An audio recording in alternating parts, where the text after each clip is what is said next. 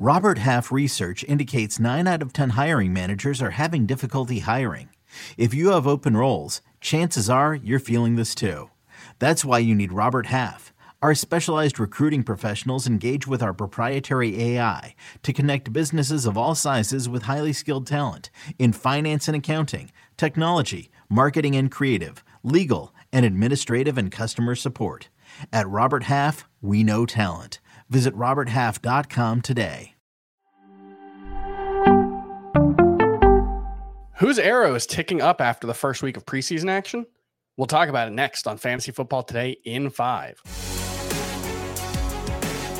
Welcome to FFT in 5. I'm Chris Towers here on the Monday, August 15th episode with Adam Azer, and we're here to talk about the biggest winners from week 1 of the preseason action. And look, we were talking before the show, Adam, about how the Rams are a great team for preseason because you don't have to watch them because they're never going to play any of their relevant, important players. I think I saw the 49ers rested 33 players. The Dolphins played their third string quarterback every single snap. So it's all to say that take it with a grain of salt. What happens in the first week of the preseason, there's 2 more preseason games, there's a couple more weeks of practices.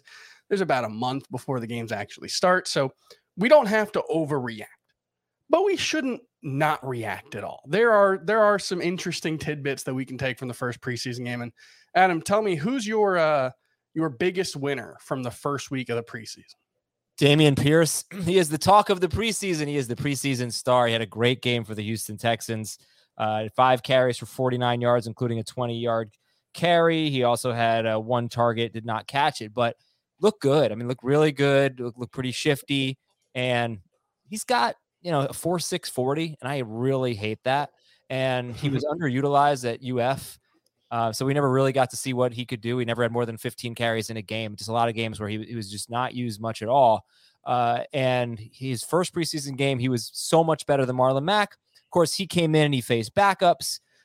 They were facing backups the entire time. Saints didn't really play any of their starters, but Dameon Pierce is definitely moving up right now. Over the last week on NFC, his ADP is a little bit outside the top 100. He's definitely a top 100 pick now. I think he's probably in the 80s or so. I think you can start looking for him around round 8, maybe a little bit sooner. But Heath said he'd take him over Miles Sanders earlier this week. I thought that was insane.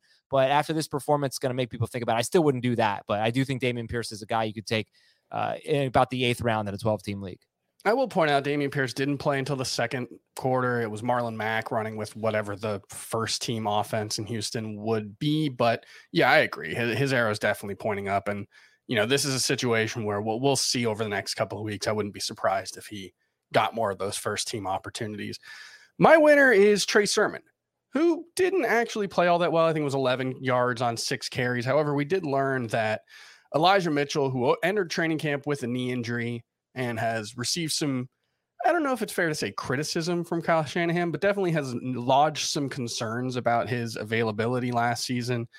He's going to miss the entire preseason with a hamstring injury. And Trey Sermon was there running with the first team offense. It was, Jeff Wilson was inactive as well alongside Elijah Mitchell. So, I think you can safely say Trey Sermon's 3rd on the depth chart, but we know Jeff Wilson is pretty much just a 3rd down back in this offense. So it's really just Elijah Mitchell that Trey Sermon has to overcome. I'm not saying that he's going to overcome him, but given the concerns about Mitchell's fitness, given the concerns about his ability to hold up over the course of a season, I think Trey Sermon is someone who absolutely needs to be drafted in all 12-team leagues, and he's someone I've been targeting in the later rounds because unlike last year, Kyle Shanahan actually has good things to say about him this training camp. So I think Trey Sermon's arrow is definitely pointing up. I don't really see it that way. I see it more like Elijah Mitchell's arrow was pointing down because they were worried about his workload going into the preseason, and he's already dealing with a hamstring injury and isn't going to play in the preseason. I don't know that that Sermon's arrow is pointing up any more than Tyrion Davis-Price or Jeff Wilson. I don't think that Jeff Wilson is just a 3rd down back. That's interesting to hear you say that. I think the whole situation stinks. There are definitely going to be weeks where Sermon is worth using. There are going to be weeks when Mitchell is going to be worth using. I still think you still do too. It's Mitchell's job to lose. But yes. I think my biggest takeaway is that it's just bad for the backfield. I don't have any more excitement about Sermon. I wonder why he was playing when almost all of the starters weren't, but Sermon was playing and Trey Lance. Everybody named Trey was playing, and that's about it. All right, let's get your second winner for this weekend.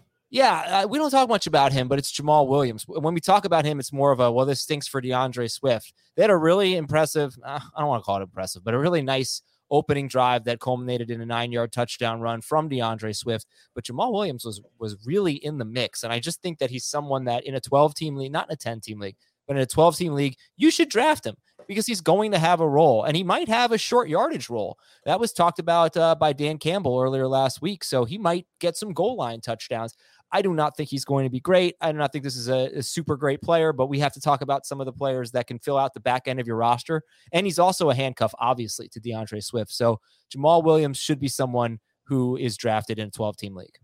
I worry a little more that this is, like you said with the previous one, more of a buyer beware situation with DeAndre Swift, because Jamal Williams is a clear 1B in this offense. DeAndre Swift never played more than 2 consecutive snaps on that first drive. They split the 10 snaps 6-10 in favor of Swift. So yeah, I think that, look, Williams is going to matter.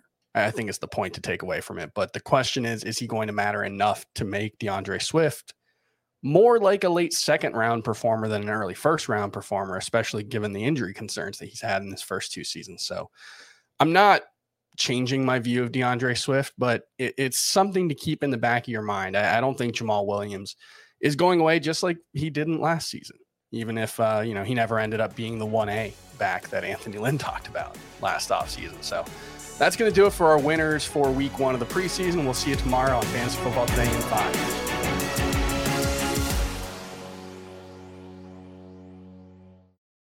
This is Tony Kornheiser's show. I'm Tony. You expected someone else?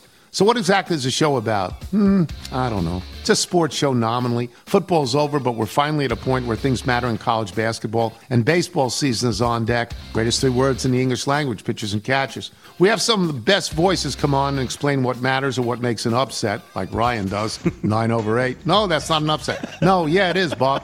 And if you're lucky, I might just tell you about my search for discounted sleep pants or my worries about what my dog just ate. Listen on the Odyssey app or wherever you get your podcasts.